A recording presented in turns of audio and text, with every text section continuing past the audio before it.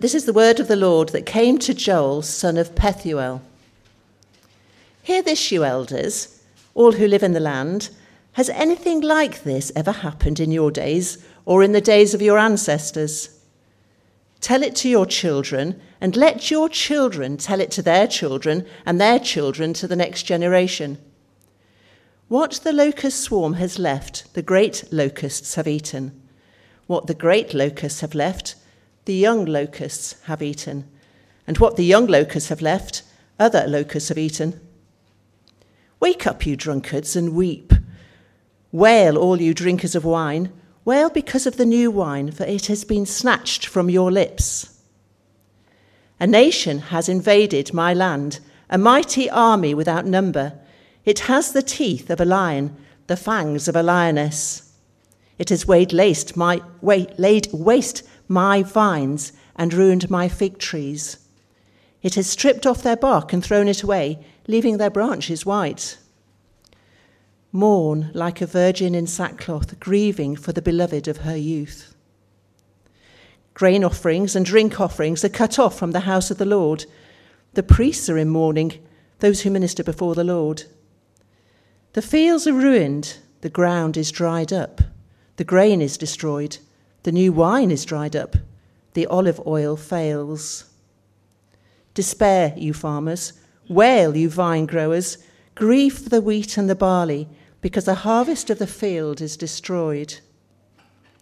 The vine is dried up and the fig tree is withered.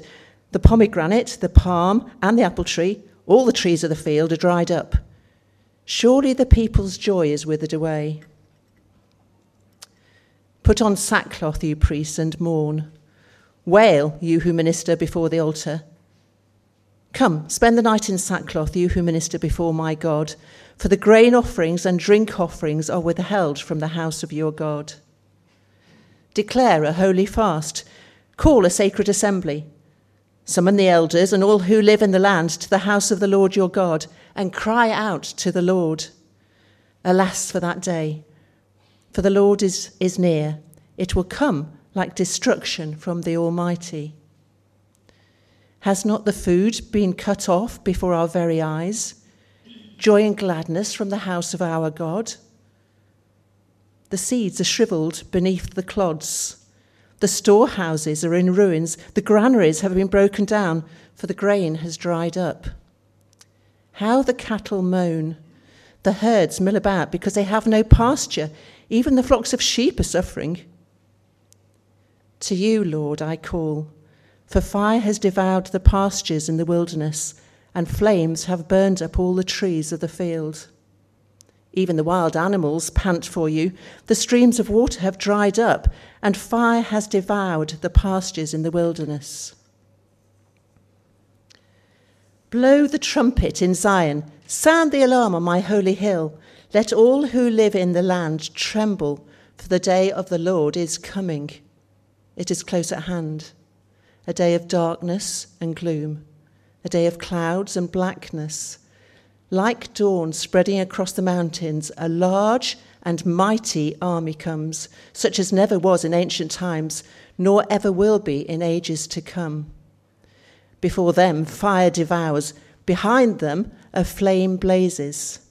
Before them the land is like the Garden of Eden, behind them a desert waste. Nothing escapes them. They have the appearance of horses. They gallop along like cavalry. With a noise like that of chariots, they leap over the mountaintops, like a crackling fire consuming stubble, like a mighty army drawn up for battle. At the sight of them, nations are in anguish. Every face turns pale. They charge like warriors. They scale walls like soldiers. They all march in line, not swerving from their course. They do not jostle each other. Each marches straight ahead. They plunge through defences without breaking ranks. They rush upon the city. They run along the wall. They climb into the houses. Like thieves, they enter through the windows. Before them, the earth shakes. The heavens tremble. The sun and moon are darkened, and the stars no longer shine. The Lord thunders at the head of his army. His forces are beyond number, and mighty is the army that obeys his command. The day of the Lord is great. It is dreadful. Who can endure it? Even now, declares the Lord, return to me with all your heart, with fasting and weeping and mourning. Rend your heart and not your garments. Return to the Lord your God, for he is gracious and compassionate, slow to anger and abounding in love, and he relents from sending calamity.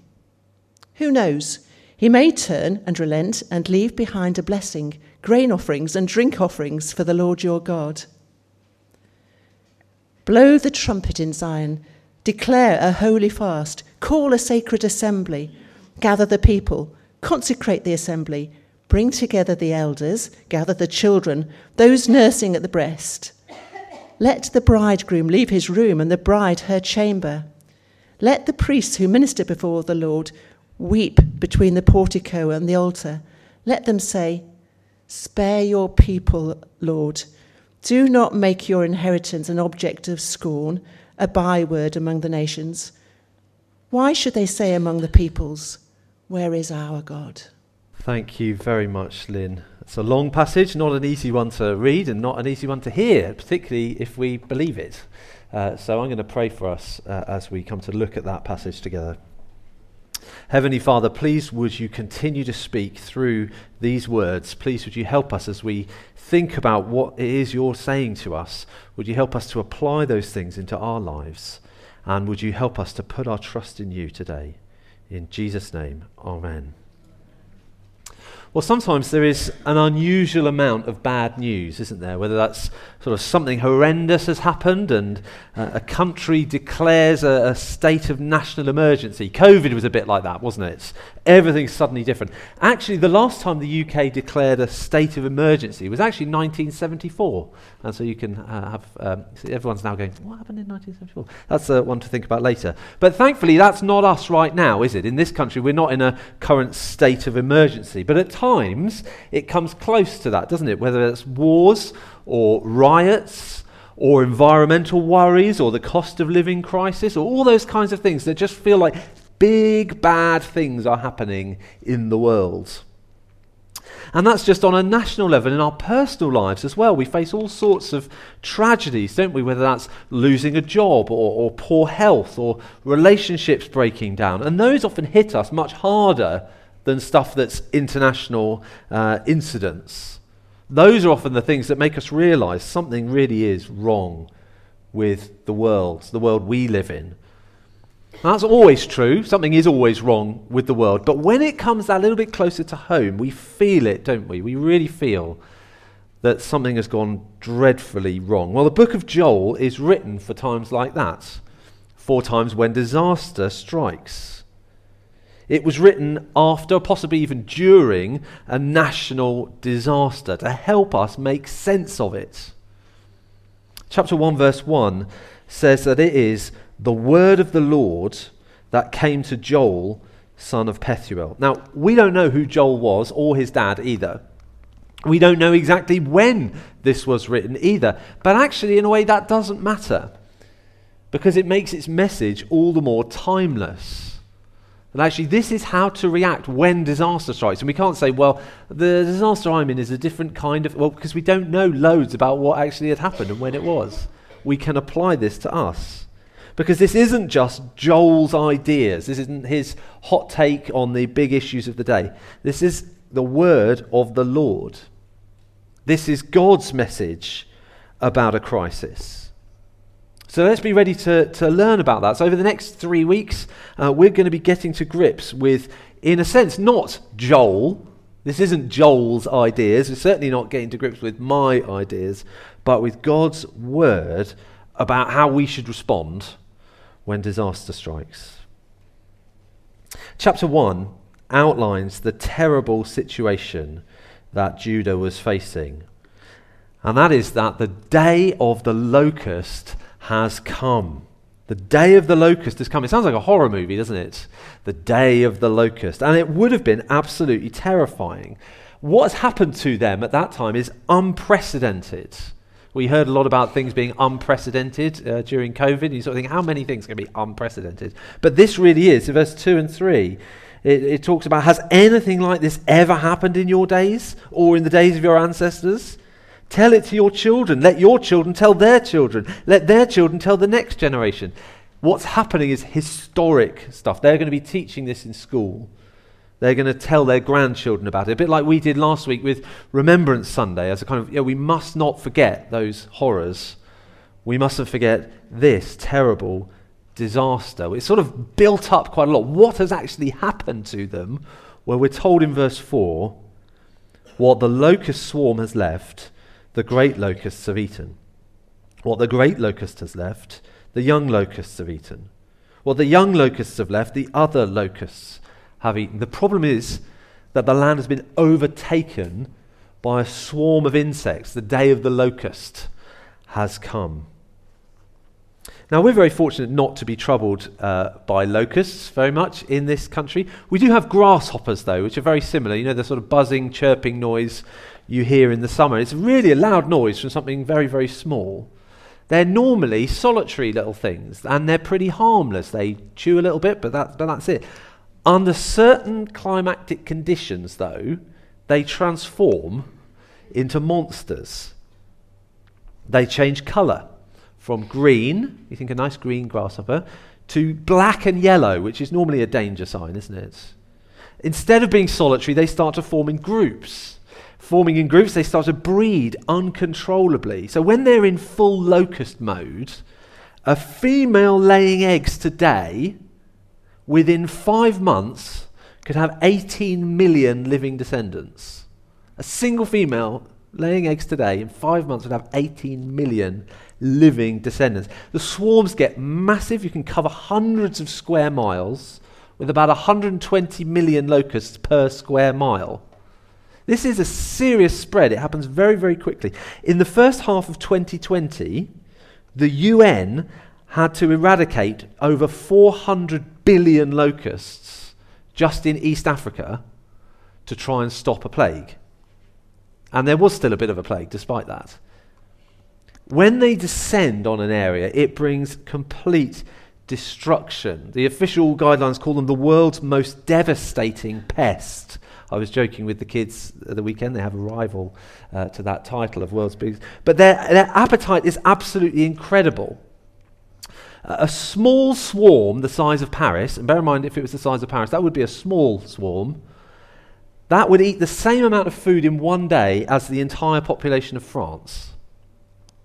But they stay for months, and they come in wave after wave, leaving nothing behind. In verse 4, isn't it? If one lot doesn't gobble it up, the next lot will. There was an invasion of locusts in California a few years ago. The agricultural report from that said what they don't eat, they cut off for entertainment.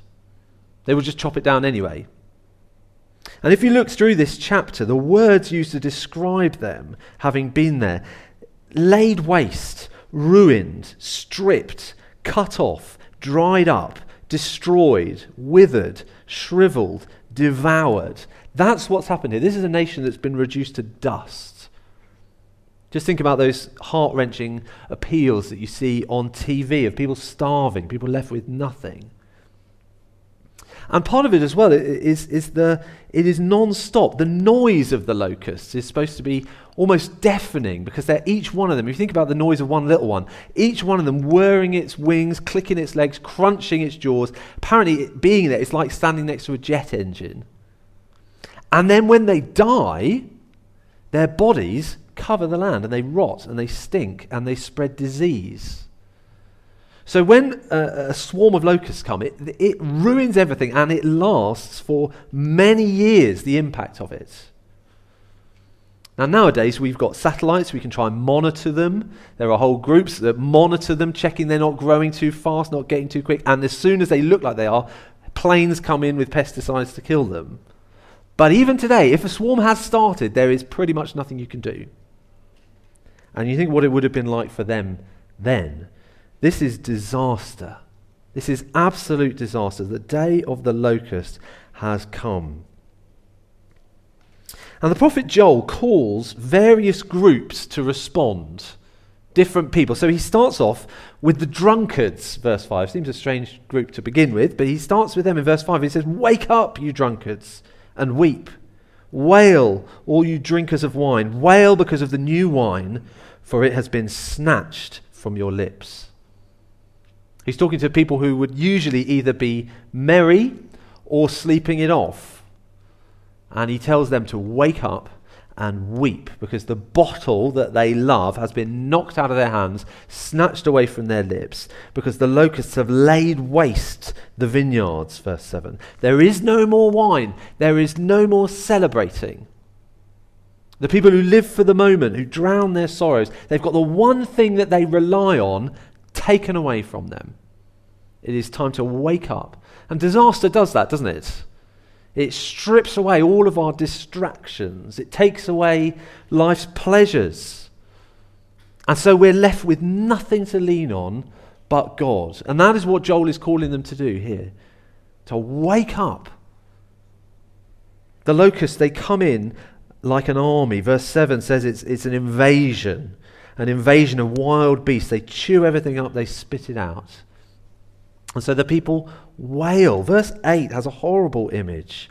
A bride on her wedding day. This is the happiest day of her life, and instead of the beautiful dress, she's wearing sackcloth.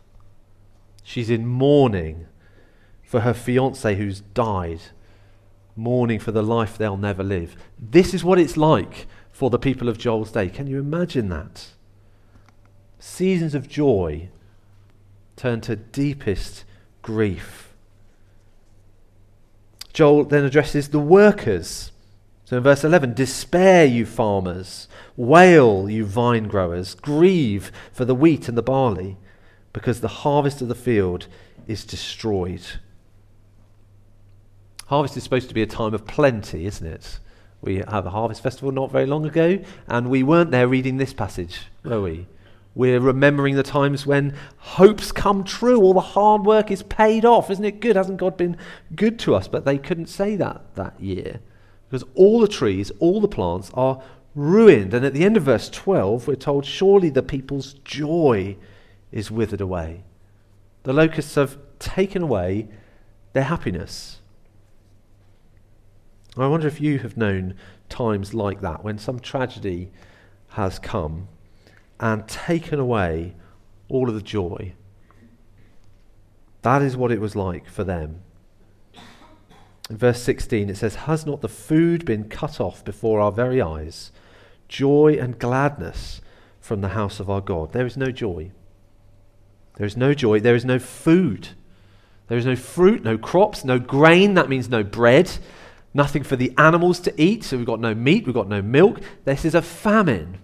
So if you can picture the supermarket shelves stripped bare, just rows and rows of empty shelves, empty cupboards at home, empty fridges, empty freezers, empty bellies. The olive oil failing, that means no baking, no cooking, no washing, no lighting. Their whole way of life is destroyed. We should be so thankful, shouldn't we, for just the simplest, smallest things that we have. But the day of the locust has taken far more from them than just their comfort. It's robbed them of their relationship with the Lord. Well, how does that work? We'll have a look in verse 9. It says there that grain offerings and drink offerings are cut off from the house of the Lord. The priests are in mourning, those who minister before the Lord. So at that time, the Lord dwelt in the temple. That is where you had to go to meet with him. And the priests would offer sacrifices on behalf of the people, not just sacrifices to deal with our sin, but also fellowship offerings and thanksgiving offerings. So twice a day, offering grain, offering wine, burning it to this deliberately delicious smell coming all the time, a pleasing aroma to the Lord, as a sign of their fellowship with him. But when you don't have the grain and you don't have the grapes and you don't have any of that, there is nothing to offer. The day-to-day work of the temple stops. So to all intents and purposes, their relationship with God, as it was then, is suspended. And so Joel addresses the priests. He tells them to weep in verse 13, to swap their elaborate robes for sackcloth as they mourn the death of a nation, mourn the death of their fellowship with God. The day of the locust has come, and it is awful.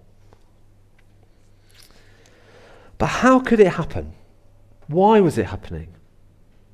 Well, we need to remember who this was happening to. This is not just sort of an agricultural report from a random country.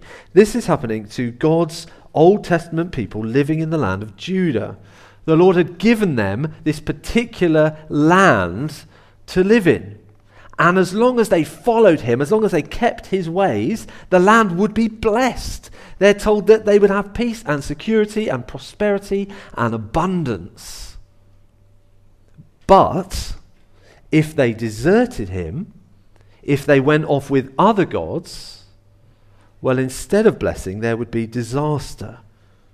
And God made this all very clear before they entered the land. Effectively, he said, have you read the whole contract before you sign on the line? And they say, yes, that sounds great.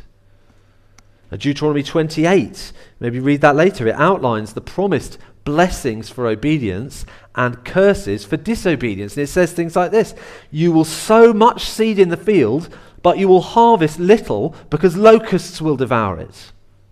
Swarms of locusts will take over all your trees and the crops of your land, because you did not serve the Lord your God joyfully and gladly in the time of prosperity. I think in that time when everything's going well, don't walk away from God, because instead of protecting them, God had promised to treat them the same way he treated the Egyptians when he led them out, by sending plagues of locusts and things like that. And so when that happened to them, they should say, okay, this is that. This is that. This is a day of judgment, the day of the locust. Now, in the Old Covenant, you could draw a straight line between a disaster that was happening and particular sins that deserved it. Not every time, but very often. That's how it was spelt out.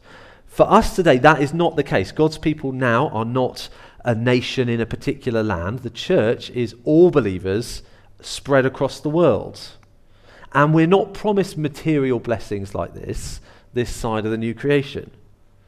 And so when hard times come to us, we've got to remember there is no condemnation for those who are in Christ Jesus. The day of the locust is not coming in as a judgment on us in that sense. So we can't draw that straight line between a bad thing happens and a bad thing we must have done. That's not how it works for Christians.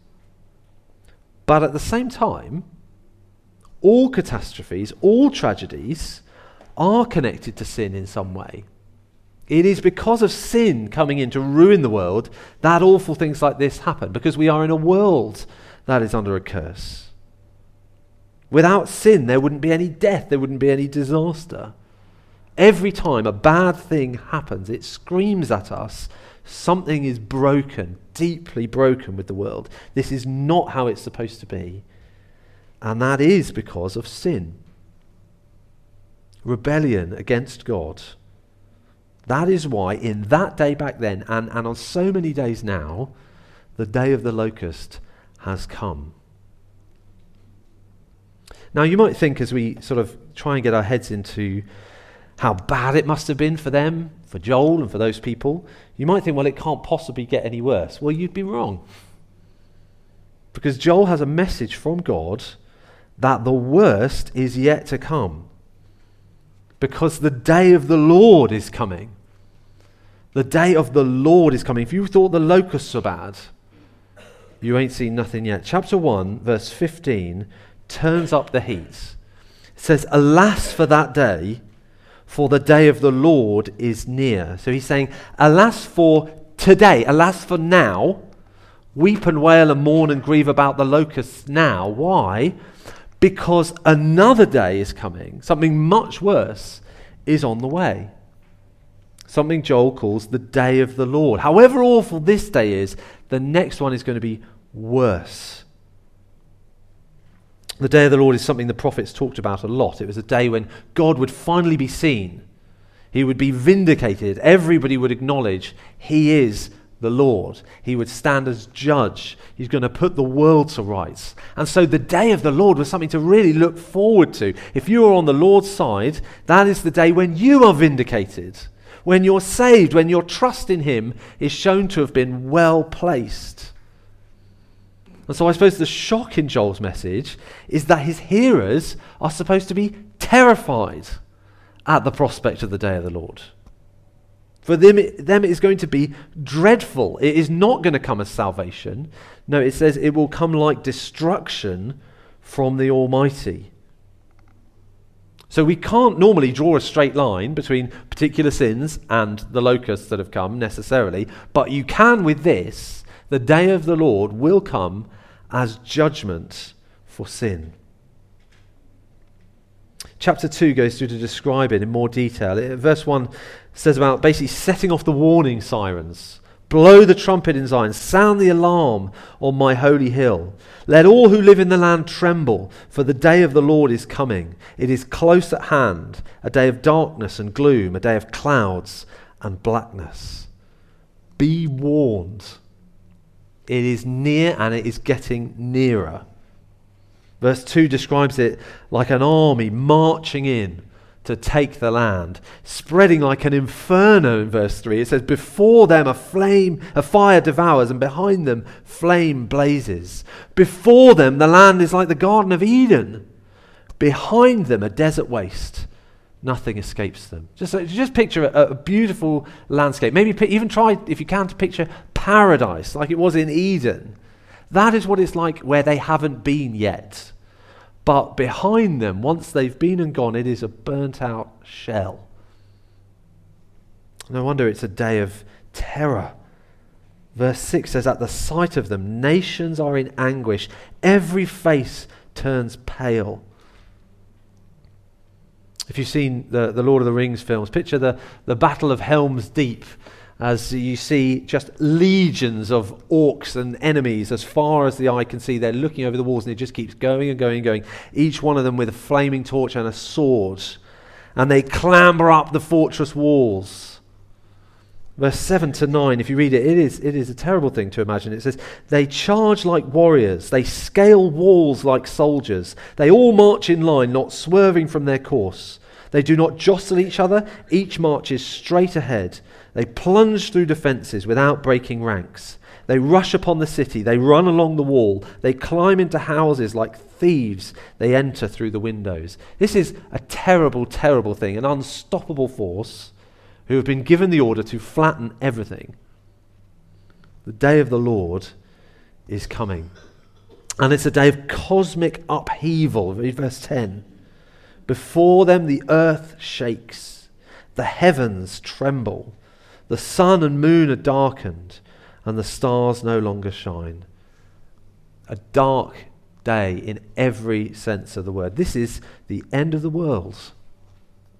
And as we read on, our sneaking suspicion, our lurking fear is shown to be correct. Who is the commanding officer of this terrible army? It is God. Verse 11. The Lord thunders at the head of his army. His forces are beyond number, and mighty is the army that obeys his command. The day of the Lord is great. It is dreadful. Who can endure it? Nobody can endure it. Because nobody can hope to beat God in battle. And yet, every time we sin, that is what we're trying to do. Every time we sin, we are setting ourselves up as rebels against him, as rivals to him. Now, we're going to decide. We rule. We can do what we think is best. We are our own captain and king and judge and God. And the day of the Lord is the day when that pretending will stop. When God will come to judge, to reign. And we're given a glimpse here of that dreadful day, a day that Jesus himself warned us about. We looked at this just a couple of weeks ago, didn't we, in Mark chapter 13, where Jesus spoke about the sun and moon and stars no longer shining when he comes again as king. In fact, the New Testament gives it a new name, the day of the Lord Jesus. So in case we're reading this going, oh dear me, Old Testament, eh? God, I'm so glad it's the New Testament. No, the day of the Lord Jesus will be like this. Joel is warning us of the great and terrible day when Jesus returns to destroy sin forever. Let all who live in the land tremble, for the day of the Lord is coming. Be warned, blow the trumpet. And the message of Joel is right there in chapter 1, verse 15, where it says, "Alas for that day, for the day of the Lord is near." So whenever disaster strikes, like it did for them with those locusts, it is right to cry. It is right, normal to feel awful. But it should make us look ahead and remember that worse is to come. Every locust, every war, every famine, every earthquake, every illness, every bereavement, every headline that is about a tragedy, every private sorrow should remind us the day of the Lord is coming. Alas for today, yes, because that day is coming. And the locusts then were like an early warning. They were a wake-up call, a little hint, a little foreshadowing of what is almost here. If Jesus was going to come back and just do it right now, that would be right, that would be fair. And so every time that he doesn't, that is mercy. In fact, every time that he sends locusts instead, that is an act of kindness, delaying judgment and waking us up to be ready. But how can we be ready? Verse 11's just said it's dreadful, and who can endure it? Nobody can endure it, surely. But then we're just given an amazingly wonderful glimmer of hope in verse 12.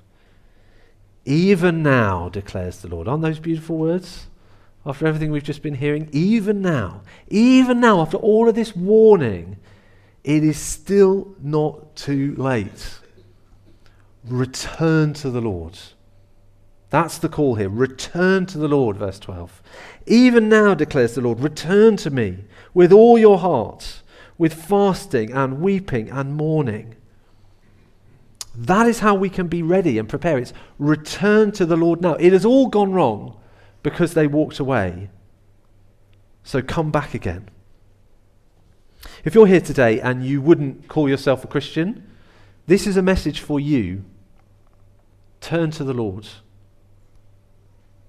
If you used to call yourself a believer, but you have been wandering off, either very obviously so, or just sort of subtly so that other people might not realize, this is a message for you. Return to the Lord.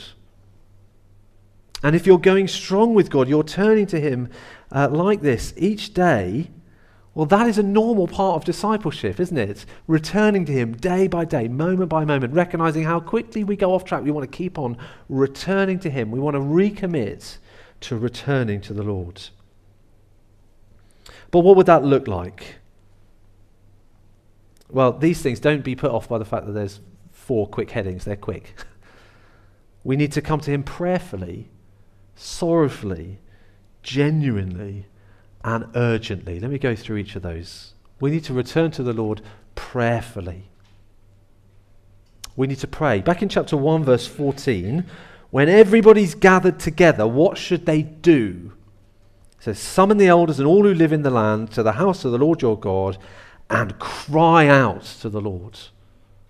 It is amazing, isn't it, that he's not saying, right, what you need to do is some big act of, no, just speak to him. Talk to him, pray to him, cry out to him. That's what Joel himself does in verse 19. To you, Lord, I call. It's like he breaks off halfway through what he's saying, drops to his knees and says, I'm crying to you now, Lord. And in chapter 2, verse 17, we're given the words to say. It says, let them say, spare your people, Lord. Do not make your inheritance an object of scorn, a byword among the nations. Why should they say among the peoples, where is their God? It's saying that we return to him, crying out for him to spare us, to forgive us, not to abandon us, but to keep his promises for his name's sake. Now that should give us massive confidence to pray like this. Because Joel's prayer is not based on the fact that, do it for us because we're so great. No, he's saying, Lord, do it for your name's sake. If you don't rescue us when we call on you, what will that say about you, Lord? God has no desire to leave us in the lurch, have everybody looking on thinking, what happened to God? He's not much of a saviour, is he? And these people who are his people were crying out to him and he did nothing. Now, that is not what God is like. We come to him based on his character. So verse 13, chapter 2:13 says, return to the Lord your God, for he is gracious and compassionate, slow to anger and abounding in love. That's a famous summary, isn't it, of what God is like. It comes up lots of times in the Bible. It's in Exodus 34, Numbers 14, Jonah chapter 4, Nehemiah chapter 9, Psalm 86, 103, 104. It comes up, that exact phrase, over and over. So we would remember, what's God like? He is gracious and compassionate, slow to anger, and abounding in love. That is who he is.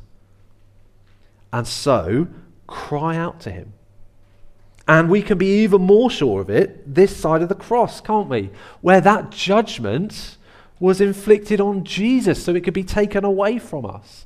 And so, like Joel, we can take God's promises and character and present it back to God in prayer, saying, spare us, Lord, because of who you are, because of what you've done and what you've said. We need to come before him prayerfully. Secondly, we return to him sorrowfully. What do I mean by that? Well, look at verse 12. What's the mood? It's all about fasting and weeping and mourning. Now, coming back to God does bring joy, but it doesn't start with joy. It starts with sorrow. I think sometimes we can want church to be joy, joy, joy, joy, joy. But very often coming back to God doesn't start there. It ends there. It needs to start with sadness about sin, regret for what we've done. We don't want to be those people who are like children who are saying sorry because we know we're meant to. We're not actually sorry. There's an element of sorrow to this, which means we need to return genuinely. See that in verse 13. Rend your hearts and not your garments. What's that about? Well, at that time, if you were in mourning, if a loved one had died, you would tear your clothes, you would rip, you would rend your garments, and you would wear sackcloth instead. A bit like people today might wear black instead. And the problem is, though, as with anything we do outwardly, sometimes people would just do the clothes ripping just for show. Oh, look at me, I must be so sorrowful. It's not actually making any difference to me, really, but I've done the outward thing. Look at me, I took the Lord's Supper. That must mean something. It doesn't actually mean anything to me, but I did the outward thing. Look at me, I'm in church. Well, yeah, is there something going on in our hearts? And that's the thing God wants. That is what God is calling us to not just go through the motions, but mean it, to rend our hearts. God is not interested in just a performance. He's not fooled by that. Now, if we are serious, returning to him will change our behaviour. There may be big things that need to change. But the behaviour change on its own is not what God wants. He wants our hearts. He wants us to return to him genuinely and to do it urgently. Urgent. Nothing is more important. See in verse 15 to 17, this is chapter 2. Everybody is called to come, from the highest to the lowest, and there are no excuses. It says, gather the people, consecrate the assembly, bring together the elders, gather the children, those nursing at the breast. So this is oldest to youngest. If you are breastfeeding, I'm sorry, that is no excuse. This is urgent. And it goes on, let the bridegroom leave his room and the bride her chamber. So it is your wedding night. You are on your honeymoon. This is more important. At my old church in Nottingham, we called our prayer meetings first priority meetings, to show that crying out to God, relying on him together, was essential. Well, here Joel is calling for the mother of all first priority meetings, isn't he? Because returning to the Lord needs to be done urgently. Can I just say to you, if you know that things are not right between you and God, what on earth are you waiting for?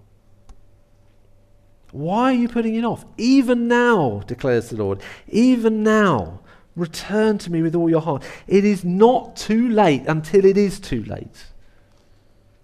If that day was near in Joel's time, how much nearer is it today? Right now, there is time, so let's return to the Lord prayerfully, sorrowfully, genuinely, and urgently. Verse 14 says, who knows? He may turn and relent and leave behind a blessing, grain offerings and drink offerings for the Lord your God. We struggle to believe, don't we, that God could accept us back again. Who knows? Maybe he will, maybe he won't. That's not what who knows means here. When he says who knows, that's about not being presumptuous, as if it's no big deal. Of course he's going to forgive us, that's sort of his job, isn't it? No, that is not the right attitude. Instead, we come to him empty-handed, trusting that he will bless us. That in Jesus, he will give us what we need to offer back to him. Now, next week, we're going to carry on with Joel and find out how God responded to these prayers. He responds well. But for now, let's reflect. This is written for a time when disaster had struck. What are we going to say? What are we going to do when that happens? What's your natural reaction? Do you tut at bad news? Do you grumble? Do you fear? Do you run further away from God? Or do you say with Joel, alas for this day, for the day of the Lord is near, and then return to him? Let's pray. Father, we are very aware of many difficult, hard things out there in the world, but also in our own lives, in our own hearts. And Lord, we don't presume to know why all of those things are happening. We don't want to say, oh, that must be because of this thing that they've done or this thing that I've done. But we do want to hear the warning, nonetheless, that there is a day coming when you will judge.